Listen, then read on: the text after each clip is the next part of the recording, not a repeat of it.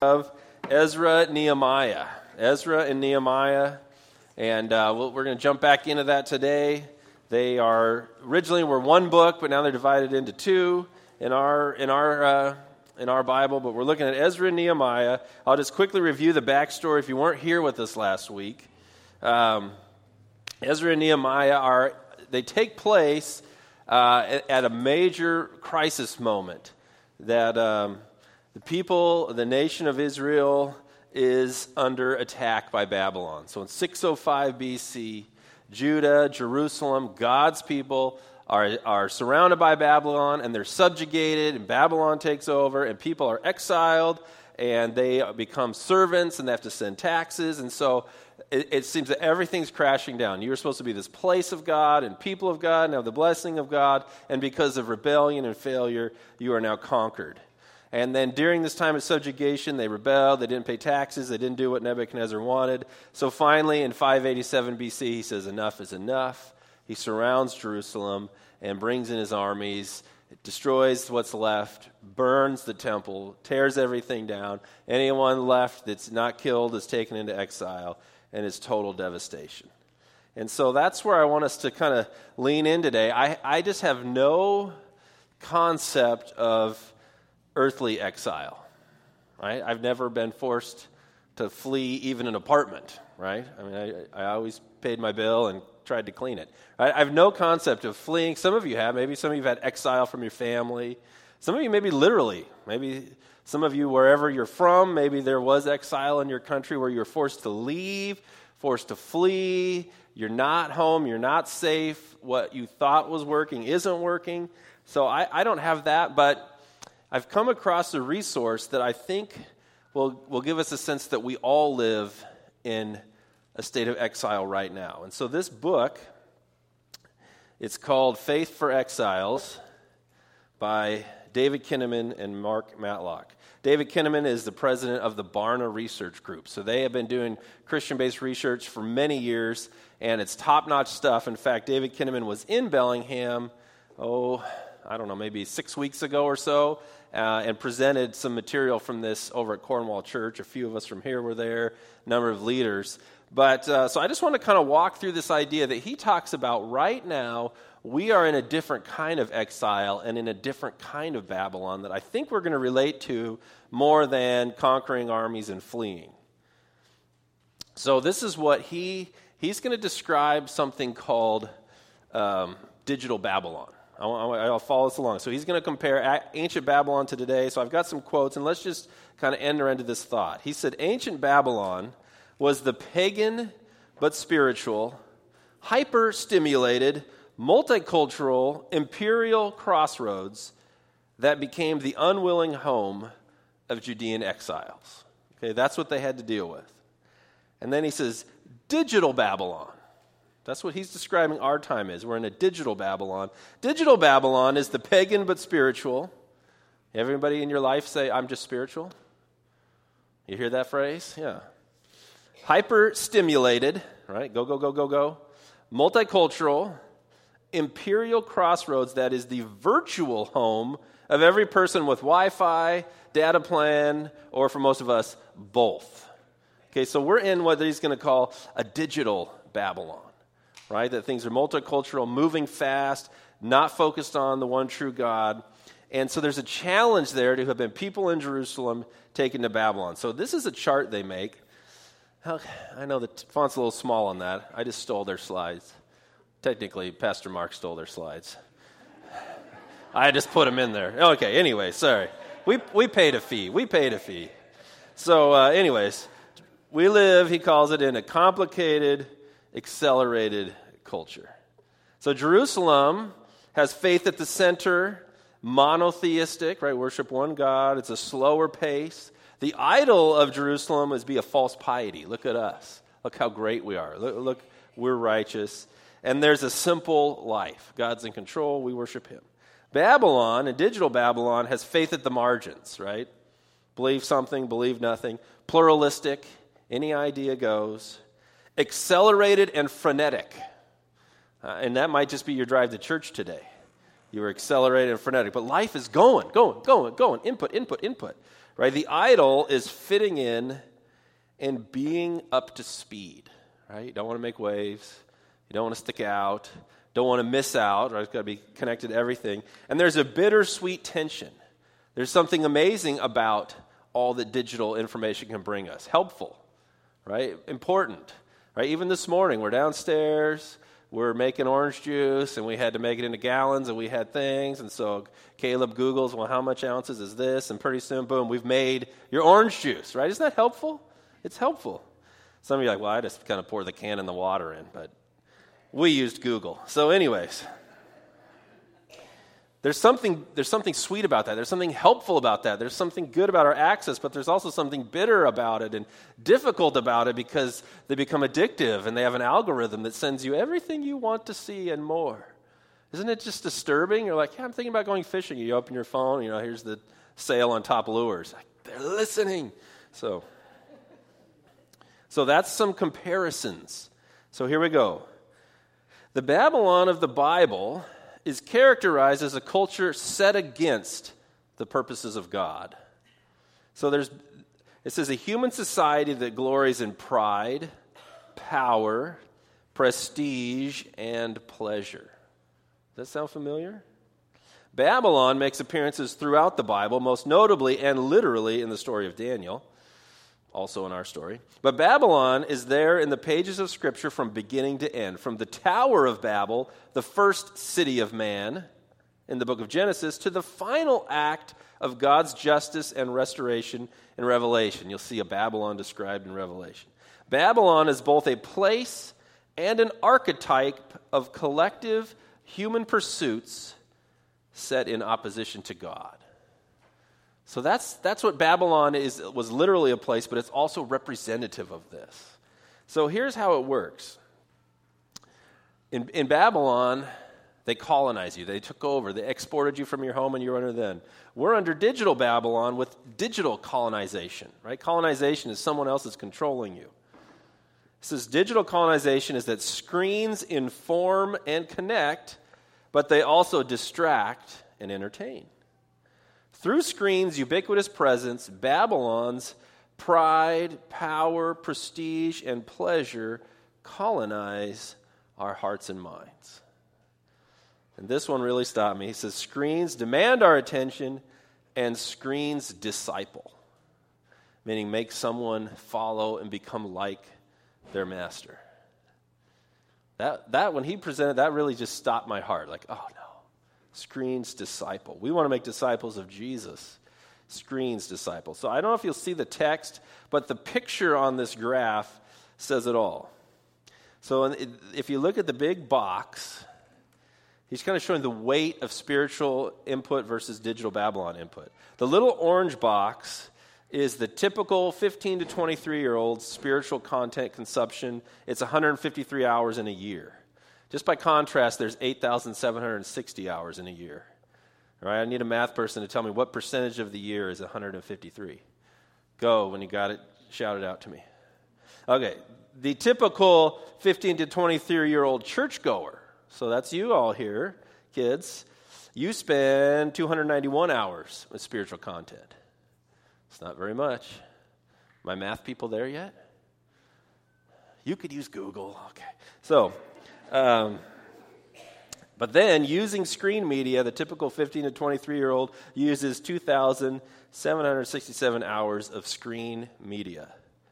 If there's 8,700 a year, that's like 25%. What was it?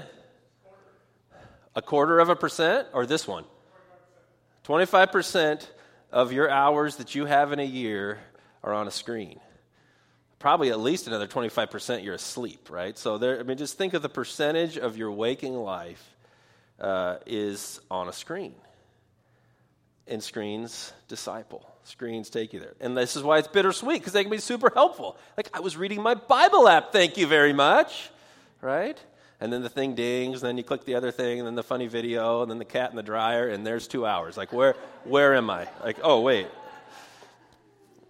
So that's heavy, isn't it? So we start thinking about, I haven't been hauled off to actual Babylon, but if you live in digital Babylon, it's colonized. It's pressing in around you. The weight of information is around you.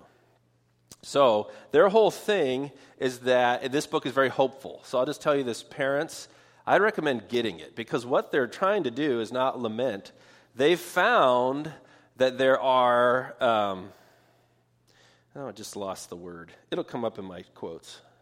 I'm going to blame COVID for that. So resilient disciples means they're going to make it through. Resilient disciples, and they're finding them among teenagers, and they have found 5 common factors. So I'm not going to go through all that today, but I do recommend the book that there are there's resilient disciples among our 15 to 23-year-olds and that are surviving, and there's practices and things they do. So I recommend that. But I just wanted us to think about this. So here's what they're talking about having faith for exiles, that we're going to live in digital Babylon, and what does it mean to be faithful to Jesus? It says, cultivating faith for exiles means, by contrast, that we, young and old alike, trust that Jesus is Lord, even in chaotic, pixelated, no-rules digital Babylon.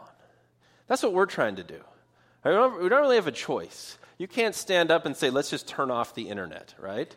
Be like, you can go live in the middle of nowhere, Arizona, if you want to do that. We're not turning, like that. That's not even an option. So how do we keep our faith now? So that's what they're talking about, faith for exiles. So we propose that the goal of discipleship today is to develop Jesus followers who are resiliently faithful.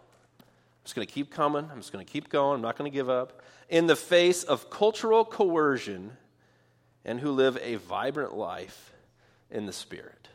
Right? That's what they're saying. Hey, it can happen.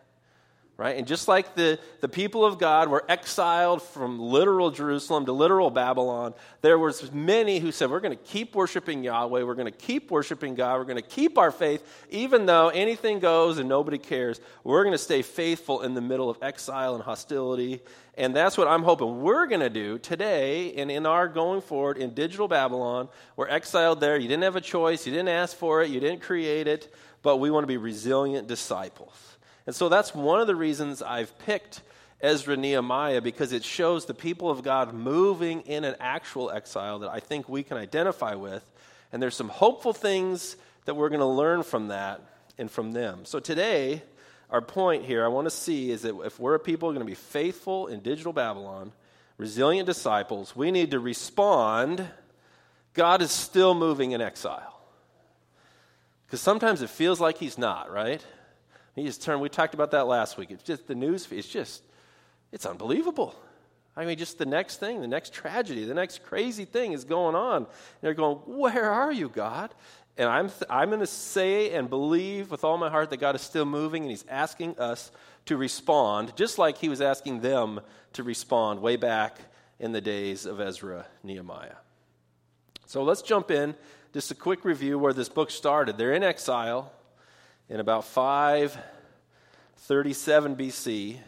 So it was a 70-year exile. I think they count from the first year that Nebuchadnezzar came, so like 605. So they don't count when the Jerusalem was destroyed. So it's about a 70-year period when they're under the reign of Nebuchadnezzar. And the thing that happened was the Persians conquered the Babylonians, so they're now in charge. And it says, in the first year of Cyrus, king of Persia, that the word of the Lord by the mouth of Jeremiah might be fulfilled, the Lord stirred up the spirit of Cyrus, king of Persia, so that he made a proclamation throughout all his kingdom and also put it in writing, that thus says Cyrus, king of Persia, the Lord, the God of heaven, has given me all the kingdoms of the earth, and he has charged me to build him a house in Jerusalem, which is in Judah. So we looked at that last week, that God moved the hand of the most powerful man in the world, send back my people, rebuild the temple. Whoever among you of all his people, may his God be with him, and let him go. Right? Anybody wants to go, can go back to Judah and rebuild the house of the Lord. Okay, so that was his proclamation. So if you're in the book of Ezra, open to Ezra, it's right after 2 Chronicles. That's where it is if you're looking. So we're going to skip most of chapter 2 because it's a whole bunch of names, right? So now these were the people of the province who came out from the captivity, and it just starts to list them in chapter 2. So they returned to Jerusalem, each to his own town, and they came with, I'll give you the leaders, Zerubbabel, he's kind of the governor, Joshua, that name might be familiar, that's the name, Jesus' name. So Zerubbabel's coming back, Yeshua, Nehemiah, Sariah, Realiah, and then I'm not going to read any more names. So if you want to read them, you can, but it just goes through. These are actual people recorded in history. It said, we're going to leave Babylon. We're going back to Jerusalem. We're going to leave Persia. And so we want to be in the group that says we're in digital Babylon, but we're going to be faithful to God. He's on the move. He sent his people back to build the temple. He's sending us to follow and build his kingdom. So here we go. Respond. God is still moving in exile. I've got 6 responses that we can make to what God's doing in our digital Babylon. Just the same responses that they had to do when they left Babylon, they leave, and they go back to rebuild the temple. There's 6 responses that we're going to see that we can make right now living in digital Babylon.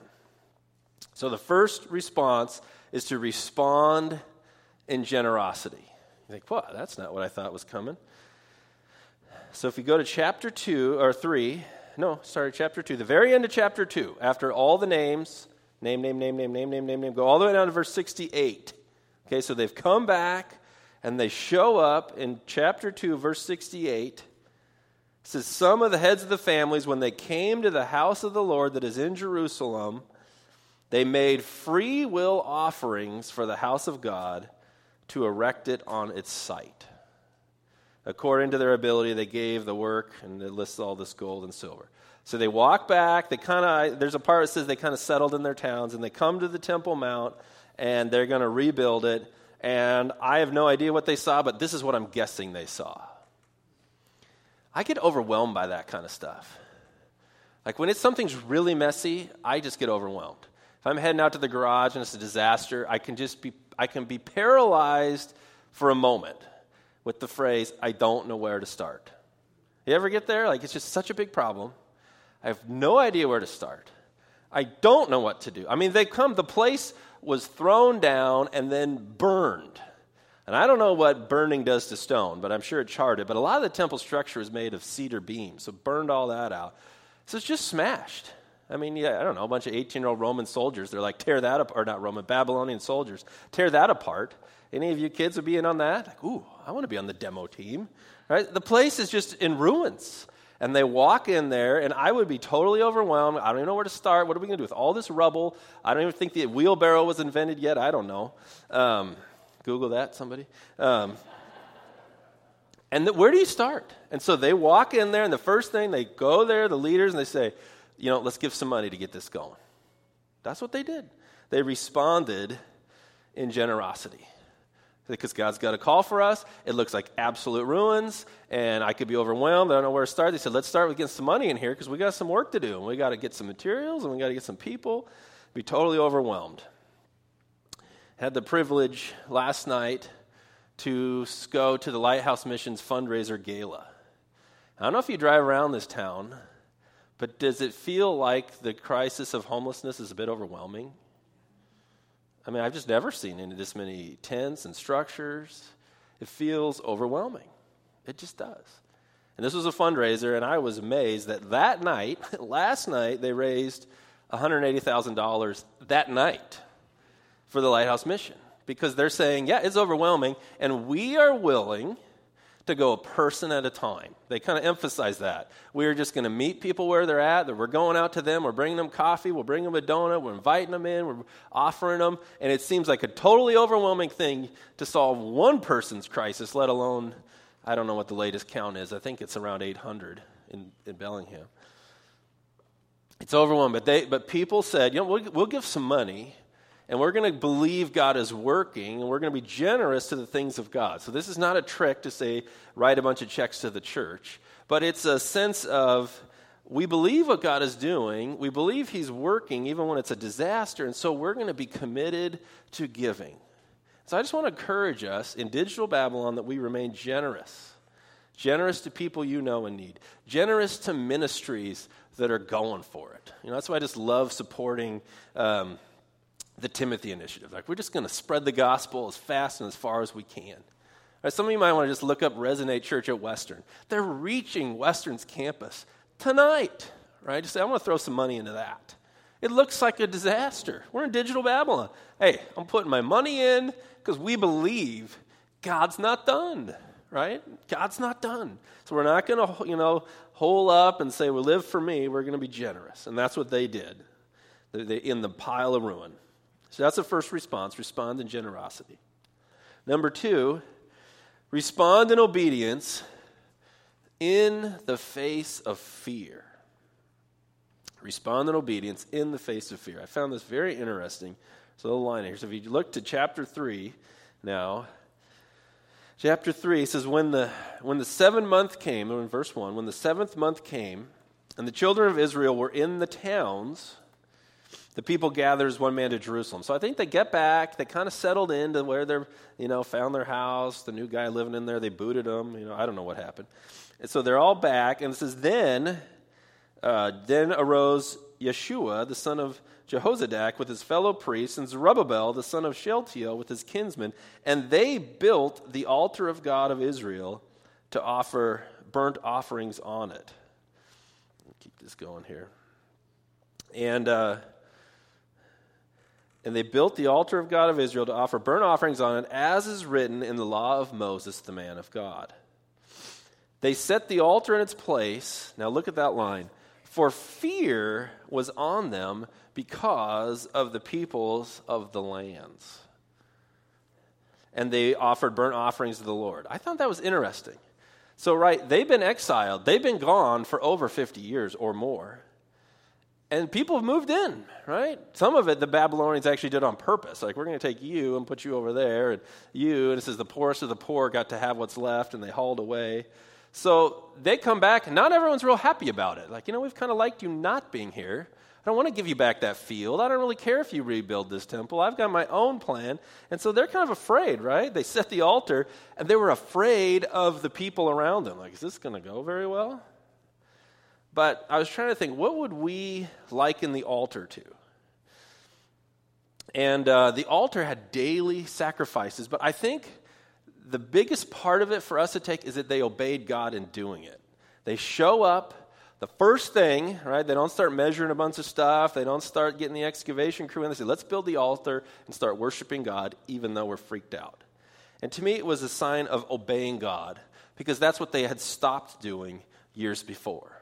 They stopped worshiping God. They stopped following his commands, and they started to worship all the idols of the nations, and that's what got them off track. So here they are. I bet there was some pressure, these other people groups there to say, well, if you're going to build that altar, I want my Zeus altar and my whatever, my Molech altar, and let's just mix it all in. And they're like, no, this time we're not doing that. We're going to obey God, even though we're afraid. And I was thinking, particularly for you students here, it's really challenging to obey God in the public square. I don't mean get in people's face, but I mean say, I'm going to faithfully obey God. God told them to have this system of sacrifice, and so they set it up and got that running before they did anything else. We're going to obey you. These sacrifices allowed them to be purified and appear for worship and offer things for forgiveness. There's a whole lot of reasons. But to me, it came down that they were going to obey God and do it, even though people around them weren't happy about it. And I think that's our challenge, that we want to obey God, even though it's really hard right now. It's really hard to want to be different. It's really hard when people are pressuring. You believe that Jesus thing, and that's so exclusive, and like, yeah, I'm just going to follow him, even when I'm afraid. And there's a real promise with it. In Luke 6:46, Jesus said, "Why do you call me Lord, Lord, and not do what I tell you?" That's what got him into trouble. That's what gets us into trouble. Everyone who comes to me and hears my words and does them, I will show you what he is like. He is like a man building a house who dug deep and laid the foundation on the rock. And when a flood arose, not if, right? Did you catch that? When a flood arose, the stream broke against the house and could not shake it because it had been well built. But the one who hears and does not do them is like a man who built a house on the ground without a foundation. When the stream broke against it, immediately fell, and the ruin of that house was great. So there's a promise. It's not like God's saying, obey me, do what I'm calling you to do, and it's going to be horrible. He's saying it's going to allow you to survive the storm. The storm's going to come. The challenges are going to come. People aren't going to like it necessarily, but he's saying, obey my word, because that's the strong foundation. And so I think our second response in digital Babylon, in a changing culture, is that we're just going to respond and obey God. We're going to obey his word. We're going to obey everything he instructs us to do, even when we're afraid, even when it's unwelcome. So that's our second response to digital Babylon. Third one, I'm going to have to pick up the pace here. Mom's got some brunch waiting. Let's go.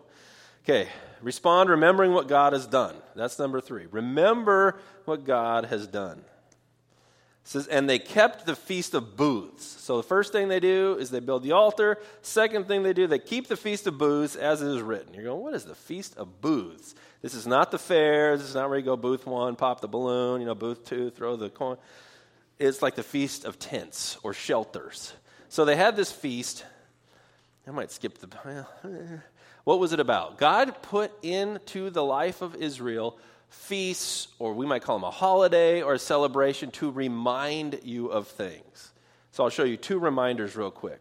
In Leviticus, he said, dwell in booths for 7 days. Everybody's going to do it. Everybody's going to do it. Why? That your generations may know that I made the people of Israel dwell in booths when I brought them out of the land of Egypt. I am the Lord your God. It was to remember, this people group's story was we were slaves, God rescued us, we camped in the desert, but he provided for us. Remember what he did when it was hard. So that was one of them. Remember how God rescued you. The second one is in Deuteronomy. He says, you shall keep the Feast of Booths. I'm going to skip, everything, because it's a fall feast, right? When you have gathered in the produce. It's a fall feast. So the harvest has come in. It's October. It says, you shall rejoice in your feasts. All the people, I'm going to skip ahead a little bit. Sojourner, everybody who's there is going to do this. For 7 days you shall keep the feast. One more skip. Because the Lord your God will bless you in all your produce and all the work of your hands. So the Feast of Booths had 2 rememberings. They remembered that we were in tents and now we're in houses and God provided for us, and that it's God who brings in our food and our resources. So the first thing they do, they build the altar. Next thing, they gave money, built the altar, had a feast. So one of the things we want to remember what God has done when it's all broken and it's all messed up and the culture's not right. Remember. We do it monthly as a church. We remember the cross at communion. Jesus died for you. That third verse of the hymn we sang today, my sin, oh the bliss of this glorious thought, my sin not in part but the whole is nailed to the cross. Just go back there. I like the first one. It says, remember that you were in tents. You didn't have a house. So for you, maybe there's a time you're saying, this is where I was. My life was a mess. It was a disaster. This was broken. And God has provided for me. When you go to the grocery store, even right now, it's costing a lot more at Winco than it did a month ago. I'm still thankful for the produce of Winco, right? I'm able to buy it. I'm able to feed my family. God's taking care of me. When we're in digital Babylon, don't forget what he's done. And we need rhythms to do it. We just had Easter, right? We don't celebrate the Feast of Booths. We do take the youth camping, but we just celebrated Easter. Jesus rose from the dead. We just remind ourselves over and over. He's in control. He knows what he's doing. So remember what he's done. Number 4, respond doing the mission, right? He sent them there for a purpose. He sent them there.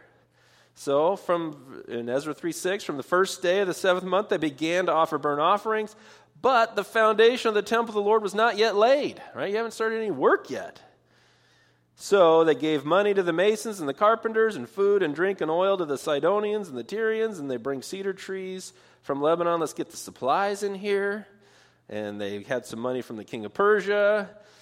And so they made a beginning, right? Now in the 2nd year after they're coming to the house of God, so it's a whole year, in the 2nd month, took that long, you thought we had supply chain issues. Whew. Okay, here they go. Zerubbabel and Joshua, they made a beginning. Let's get started.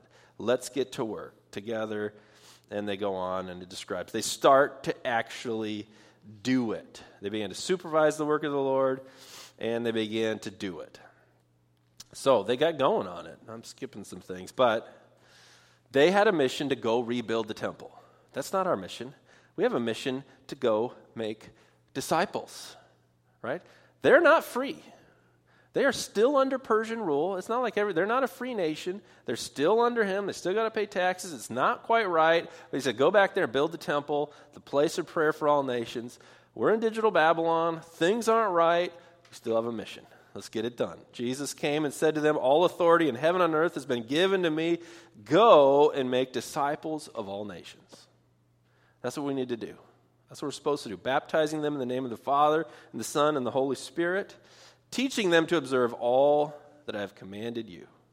And I'm with you always to the end of the age. We want to respond to God in digital Babylon. He's still on the move. We want to do the mission. We want to be praying for people, sharing your faith with people, showing them how to obey all that Jesus has commanded us to do. That's what we want to do as a church. That's our mission. Doesn't matter if Persia's on the throne. Doesn't matter if Google's on the throne. Doesn't matter what craziness is going on.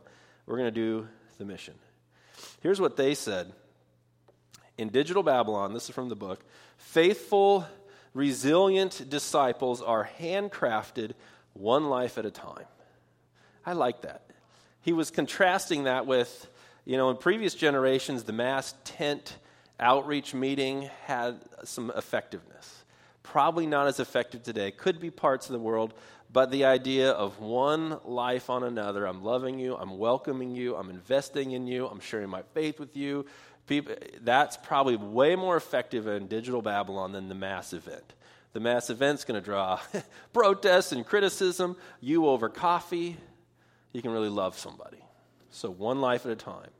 Okay, here we go. I got two more. I know the pancakes are settling in. We did miscalculate feeding everyone a huge breakfast and then, now listen to you preach. Okay, number 5. Respond in thankful praise. So it says, when the builders, I'm in 3 verse 10, when the builders laid the foundation of the temple of the Lord, the priests and their vestments came forward with trumpets, and the Levites, the son of Asaph, with cymbals to praise the Lord. The thing's not even done, right? We got some foundation down. We got some bricks in order. And let's start praising God. It says, and they sang responsively, praising and giving thanks to the Lord, for he is good, for his steadfast love endures forever towards Israel. I think we want to praise every baby step, right? They just had the foundation, right? If you come up to a job site and the foundation's just laid, you're like, I don't see anything here. Right? It's the framers that get all the excitement. Like, look, they put up these walls. Like, hey, I did a lot of work in that dirt. Right? But it might look like nothing. Like, I'm thankful today that we had brothers working together in the kitchen. We couldn't do that for 2 years. So just that, hey, we worked together today. Let's praise the Lord. He's good. His steadfast love endures forever. You've been reaching out to somebody, and they finally return your text. His love endures forever. I'm going to keep going.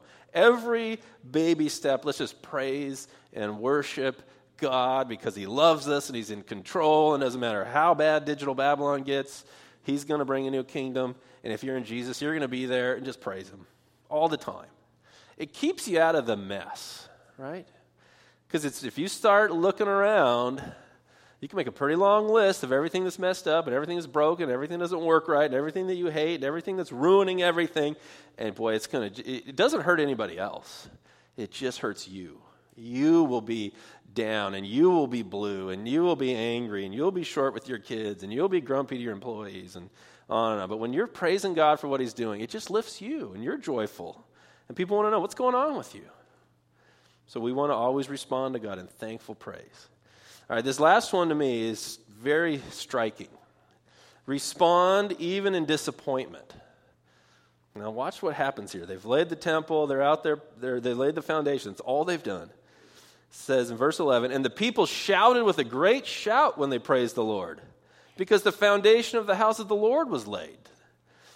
But many of the priests and the Levites and the heads of the fathers' houses, old men who'd seen the first house, wept with a loud voice when they saw the foundation of this house being laid, though many shouted aloud for joy, so that the people could not distinguish the sound of joyful shout from the sound of the people's weeping.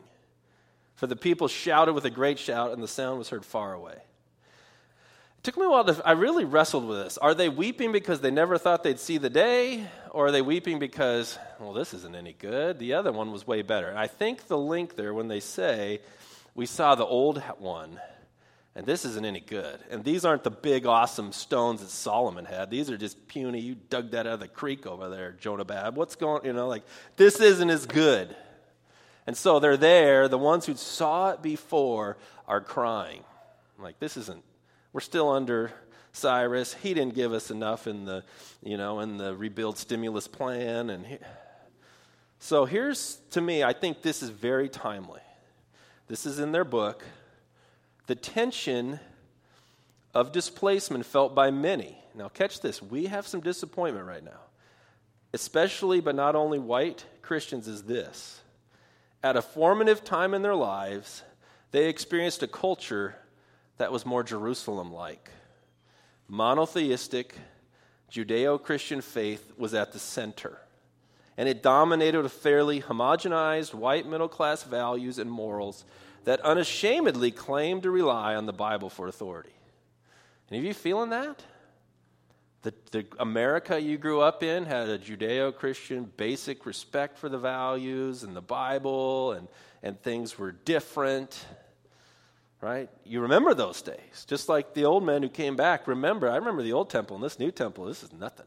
It used to be big. It used to be glorious. People would come and travel to see this thing, and now it's just a bunch of rocks stacked on top of each other. Right? So I remember this country. We used to respect the Bible, and we used to care about prayer, and it's a mess. In digital Babylon, on the other hand, the Bible is one of the many voices that interpret human experience.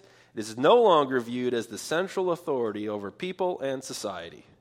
Today, if someone unironically drops "the Bible says" in a media interview, they sound as if they've just disembarked from a time machine.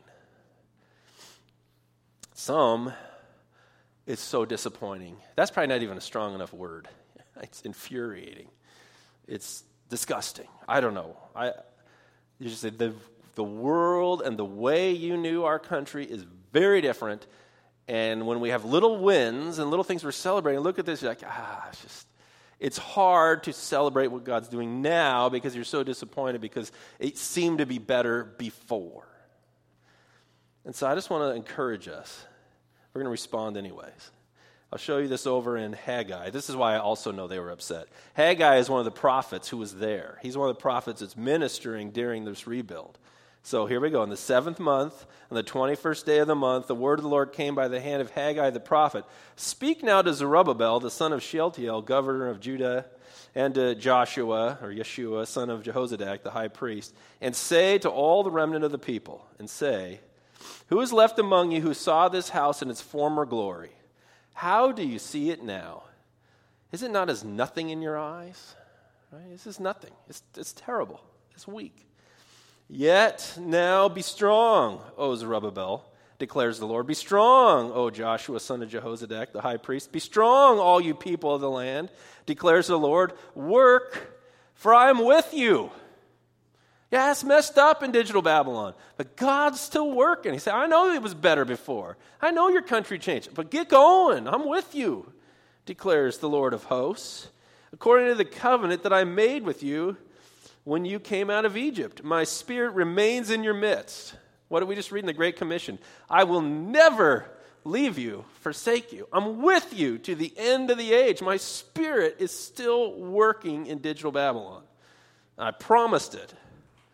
For thus says the Lord of hosts, yet once more, in a little while, I will shake the heavens and the earth and the sea and the dry land, and I will shake all the nations so that the treasure of all the nations shall come in, and I will fill this house with glory, says the Lord of hosts.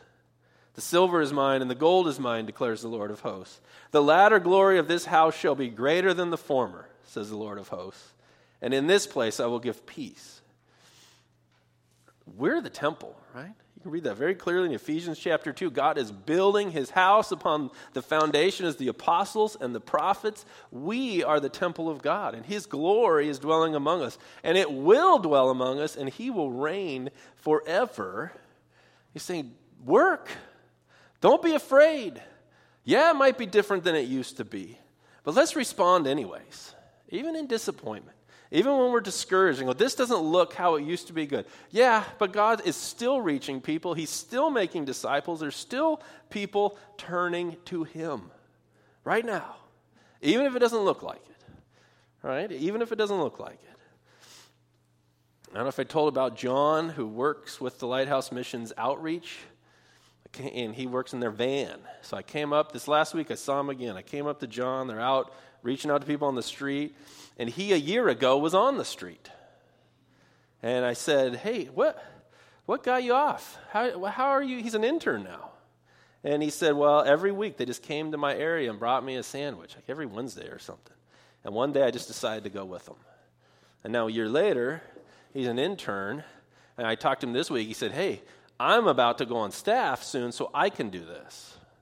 Right? So last night he's got a shirt and a tie on. I was like, John, you look great. Right? There's still a lot of problems. There's still a lot of mess.